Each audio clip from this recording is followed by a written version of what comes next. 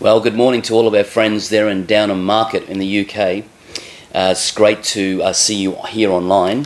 And sorry this taken a little while to get this video to you, but I'm really hoping that when you listen to this message, it'll be a word in season for you.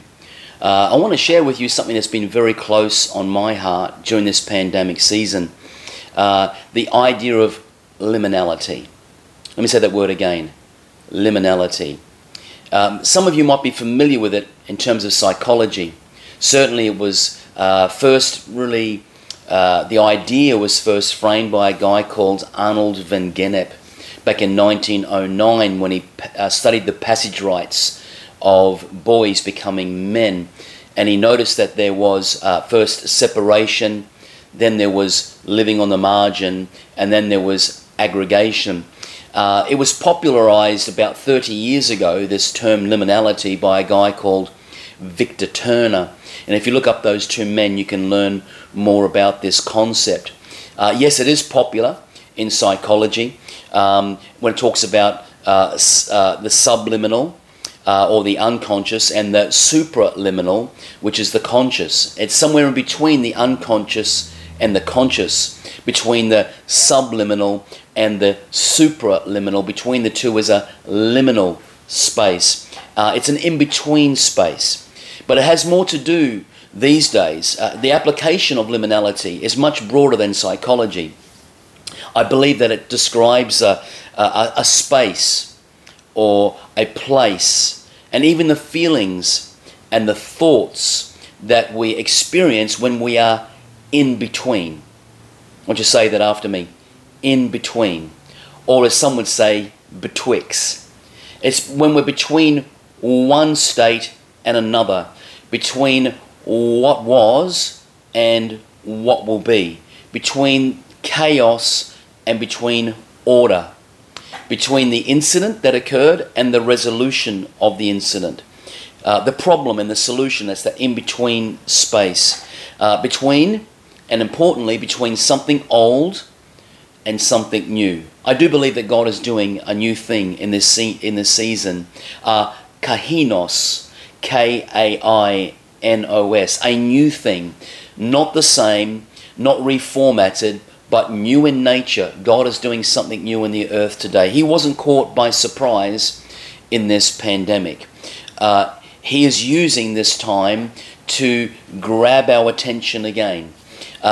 Liminality is not just a place of transition, but it also can be a great place of transformation. And I really do believe it describes what's happening in the world today. In this space, we can all experience both negative and positive feelings. That is true. You see, the negative feelings could be discomfort, anxiety, worry, fear, insecurity, disorientation, and certainly ambiguity. Our habits and our routines and our beliefs and yes, even our identity can be threatened or diminished or minimalized in some way. It's a redefining moment. But there's also positive feelings that some people feel during this season of transition, this liminal space, as we call it. Some people have faith and excitement and anticipation and hope, and they look forward to a fresh start because they love change, right? Are you one of those people? I'm not sure. Most people don't like change, right? It's a place of creativity, it's a place of innovation, and it's a place where we are on the verge of something new. In fact, in the Latin, liminality comes from a Latin word, and that Latin word is limen, L-I-M-E-N, limen, which means, watch this, threshold. Threshold. Think about a threshold. It's the doorway into something new. You pass from one space to another, from one room to another. It's the old idea of the husband carrying his new wife over the threshold as they begin a new life together. It's unbelievable. It's a great concept, and I want to share some ideas with you about this. Before I do that, what could be some of these natural liminal spaces that we journey through? For example, waiting 9 months for the birth of your first child. You know, that's a liminal space. between the cancer diagnosis and the remission. That's a liminal space. When you journey the death of a loved one, as you re-navigate life without them, that's liminality. The breakdown or the breaking of a relationship, starting a new job, starting a new career, certainly losing a job and getting a job, there's a space in between that can be redefining for many people. Relocating to a different city, to a different suburb, certainly one of the biggest liminal spaces and times of liminality in our lives, for myself and Nikki, would be when we moved from Australia to the UK. That's when we met you guys. We were there for more than 5 years, and the adjustment was huge. We are thankful that there are many things that we recognised, language and roads and road rules and driving on the same side of the road and all of those things, and many of the things that are embedded in English culture are also expressed in Australian culture. It would be a lot more difficult if we'd moved to China or to Ghana or Nigeria or Kenya or Romania, where things would be quite different. But these are liminal spaces. It's any space where you're moving from one state to another, from one paradigm to another. And the list goes on. There's many things I could share in that. You can be frozen and even paralyzed in this space if you're not careful. I remember a time, let me tell you the story. I'm a painter and decorator by trade. And I can remember when I was just doing my trade, I would have only been probably 17 at the time. And my boss had left me on this big site to varnish by hand with brush, not with a roller, just with brush and pot, these exposed timber ceilings on this big marine research facility just outside of Townsville in North Queensland many years ago. And my boss was notorious for rigging up his own types of scaffolding, if you know what I mean, breaking all of the building regulation rules. And he had these extension ladders strapped with wire to the top of these 16-foot trestles, right? It's a long way up. So we're talking, 16 or 5.5 meters up in the air. Big, long 6-meter plank off these trestles. So I am more than 7-8 meters up in the air. And as I'm walking on this plank, it's bouncing like this. And the two extension ladders that are now pointing in this way are bouncing like this as well. And I can remember a moment, and I've got nothing to hang on to at all. I'm balancing on this plank, and I'm putting my brush into the pot, and I'm on the side, and then I'm going like this, and I'm balancing. My balance was quite good. My fear of heights was, wasn't a big thing for me. I had it under control, but I bounced a little bit too much, and I felt like I panicked for a moment. It caught me by surprise, but I was frozen, and here I was in the middle of this 6-meter plank out in the middle of nowhere. It was scary, right? And I remember having to get down and bend down and put my pot down and end up sitting down on the plank. I straddled the plank with my legs and I crawled across to the end on my bum, right across to the other end, and I made my way down. I was so relieved. I was breaking out in a sweat. My heart was thumping. I was terrified. I was paralyzed in that in-between space, in between the two trestles on that bouncing plank. I was disoriented. I was trying to I had nothing to grab onto. I had no reference points. All I had was, could I make it there? Do I go back there, or do I go that way? And I was frozen. And liminality can be for some people like that. And for some churches, it can be like that. For some individuals, it can be like that. It can be very paralyzing and disempowering. And it's a place of ambiguity. There's so much unknown. What's going to happen next? No one knows. And to me, let me say it again, I believe this word liminality describes so much of where we're at in the world today. Now, you might say, okay, Gary, enough of the psychology. What does the Bible have to say about this? Well, I believe the Bible has a lot to say about this subject. So let me share a few thoughts with you. I believe, first of all, that there are many times when we see God's people and his chosen servants in a time of liminality. And I'm convinced that God speaks with a megaphone during times of liminality. I really do believe that. Some of the most powerful times, poignant times that God has spoken to me have been through times when I have been in transition, when I've been between two things, when it's been unknown, in the midst of a crisis, where things have settled and I've reached out to God and God has just spoken things into my life and Nikki's life that has been so powerful and prophetic over the years. And I want that for you as well. Because this season we're in, we don't know when it's going to end. It seems to be in correlation with a vaccination rollout, but who knows, friends? All I know is that I believe that this liminal space will end when God is finished doing his unique work among his people around the world. I believe that in the times of liminality, it's when God reveals his character. It's when he demonstrates his power. It's when he shows forth his love in a new way. It's when he outworks his greatest purposes, and it's when he tends to vocalize his plans to those who are listening intently for his heart. I believe, and I've noticed in God's word, he has an obsession with wildernesses and caves and remote places and isolated places and islands and mountaintops and rooftops, and the list goes on.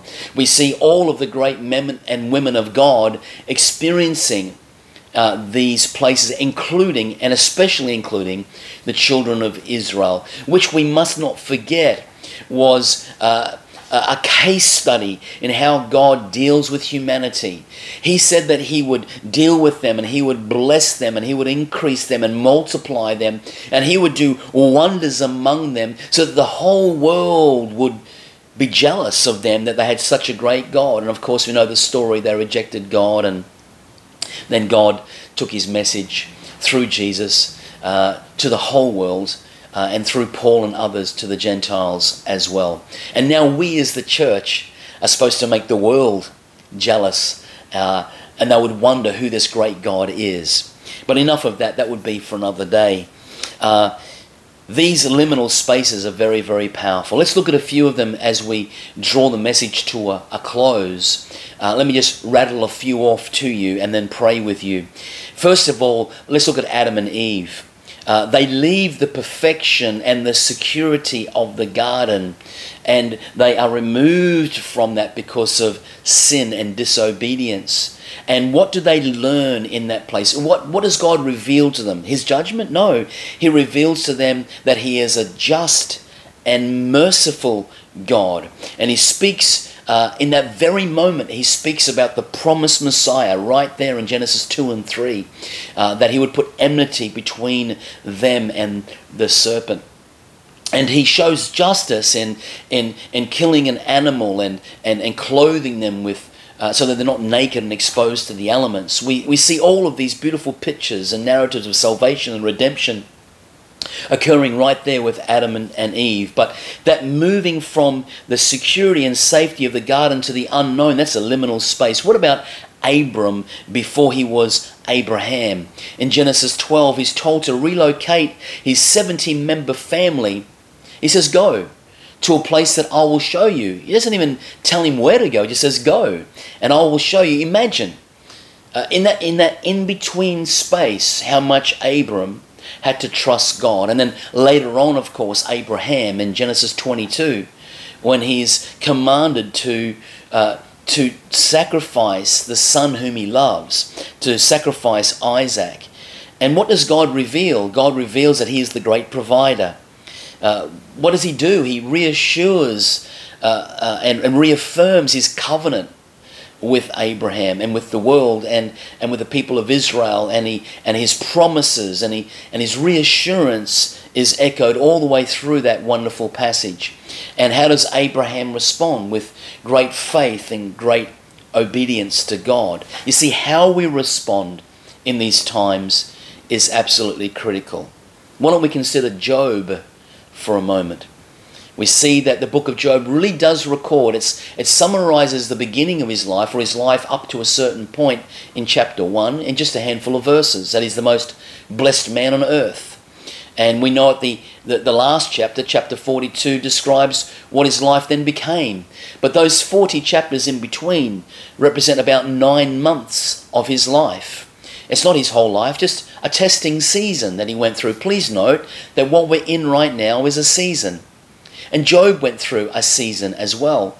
And it's a horrible season for Job. And I don't want to unpack that story now. We don't really have time, but we know that Satan asks for permission to test him, and says to God, he won't bless you, he won't love you, he won't continue to serve you if you take all that stuff away from him. If you remove him and put him into an unknown space, he won't serve you anymore. And of course, we know that God allows Satan to remove things from Job's life, except for his life. Yeah. And in that process, we see how Job hangs on to God. God reveals ultimately his sovereignty over all things. His sovereignty over the devil, his sovereignty over the earth, his sovereignty over circumstances, his sovereignty over Job's life. It's an amazing message. And of course, we know how Job responds. He responds with perseverance. And James 5 verse 11 records in history that Job is a man who persevered, and we can use him as an example for our own lives. What about Israel? I mean, the list would just go on. Especially in the wilderness journey. A journey that was supposed to take 11 days took 40 years. How incredible. It was a liminal space. Numbers 14 verse 22 records how God was keeping count of the number of times they tested him in the wilderness. It says, "These 10 times you have tested me." Let me just record for you those 10 testings. You'll find them in Exodus 14, verses 10 to 12.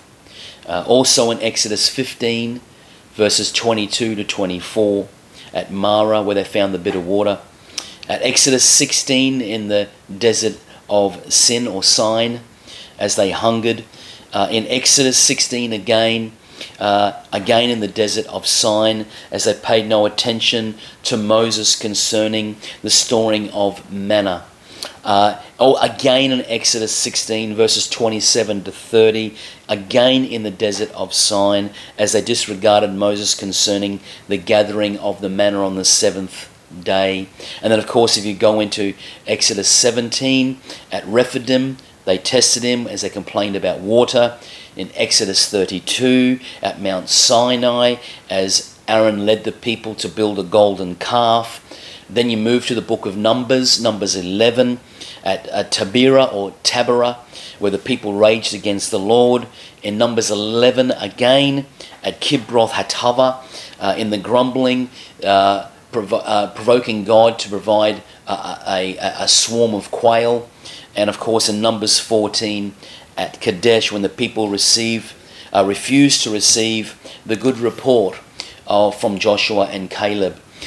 10 testings that are recorded there for you. And each time God reveals his power, his love toward them, his long suffering toward them. Aren't you glad God suffers long with us? Aren't you glad?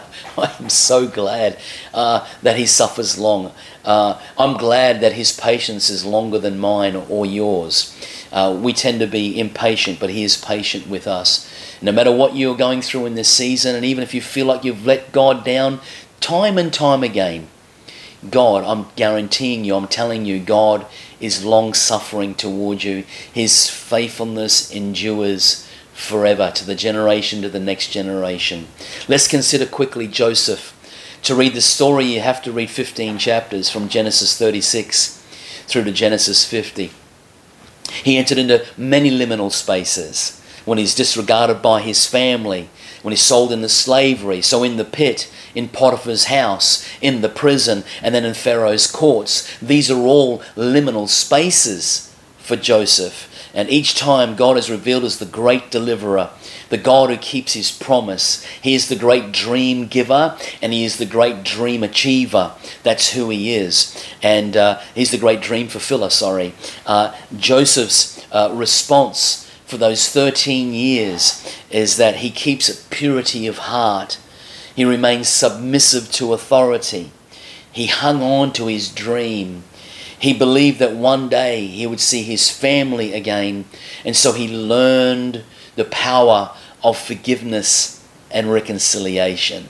You see, sometimes during these liminal times, God can do such a deep work in us, so profound, so deep, things that we never thought we could ever overcome or even endure quite often happen during these seasons. May I encourage you to go deeper with God. In the time that we've got together, what about David? Between being anointed as king and becoming the king, that was a liminal space. Let me say it again. The point of being anointed as king as the shepherd boy and becoming the king, that was a space where God had to deal with him and deal with Saul all at the same time. And he hangs on to God. He believes God. He honors the Lord, and he honors the man of God in the same process. And God preserves his life. Preserves his life and preserves his promise toward David's life. And David becomes that first model of a kingdom king. Yes, he was flawed. Yes, he failed. But he models for us the first chosen king that God had chosen beyond himself to be the king of Israel. So many lessons to be learned in David, right? I mean, especially when you read the book of Psalms. But we don't have time to share those things in this message. Or what about Moses? Struggling with his identity in the wilderness, raised as an Egyptian, with privilege and with power, discovers that he's an Israelite. He's a descendant of Levi. He realizes that he really is meant to be a slave. He kills an Egyptian. He flees to the wilderness and he encounters God at a bush that could not be consumed. And this wilderness journey for Moses, where God makes him a leader of a group of people. And in this space, in this 40 years, God does an amazing thing inside of Moses and inside of his people. It's an incredible story and so many lessons to be learned. Look, if we had time, we could go on and talk about Elijah in a cave and John on the Isle of Patmos and Peter on a rooftop and them receiving powerful revelations during those times, and Paul in a prison writing his epistles, and even Jesus in the wilderness as he's driven there by the Holy Spirit and he comes out after 40 days in the power of the Spirit. All of these are types of liminal spaces. And even as I'm talking, I'm conscious that you're facing your liminal space, not just in the UK, not just in your church, but also in your own life as well. And I want to say it again, God speaks with a megaphone during times of liminality. You haven't heard him yet? If you listen carefully, he will speak to you. I really do believe that these are critical times in which we live. These are times in which God is wanting to do something special in our lives and in our churches as well. You see, remember, Lyman, it's a threshold. I believe how we come out of this season and how we enter into the new one will determine the future of our church and our churches. It's a liminal space. It's not all negative. It's liminality, not limitationality. So don't put limits on God. Realize that God is very, very present during this season. Amen. Let me pray for you. Down on Market Church, let me pray for you. Father, I pray right now that in this time of liminality, you would speak to all of our hearts with a megaphone. Father, you know how to get our attention. And so we open up our hearts and our minds to receive fresh revelation from you. We want to emerge from this season in the power of the Spirit, having gone deeper with you, a deeper revelation of your character, your person, and your purposes. And so, Lord, do a deep work in us. And may we come like Jesus, may we emerge from this time in the power of your Spirit. We pray for the Downham Market Church, that it would continue to thrive and be influential in the surrounding town and region. Lord, we pray these things in your name. Have your will with the church in Downham Market, but have your way with the church in the UK and around the world. We open up our hearts and lives to you this day. We thank you for your perseverance, your long suffering, your graciousness, your mercy, and your faithfulness toward our lives. We give you all the praise and all the glory. Amen and amen. Well, I hope that message really helped you. I didn't want to go much longer than that. It can be a little bit boring these days, I believe, watching a screen and getting so zoomed out and video called out. We all are growing square eyes. But I really do hope this message has been a blessing to you and a help to you. And all the best. God bless you. And greetings from Nikki and our church here in Australia. And we're praying for you and praying all things will go well with you over the coming months and years. Amen. God bless you.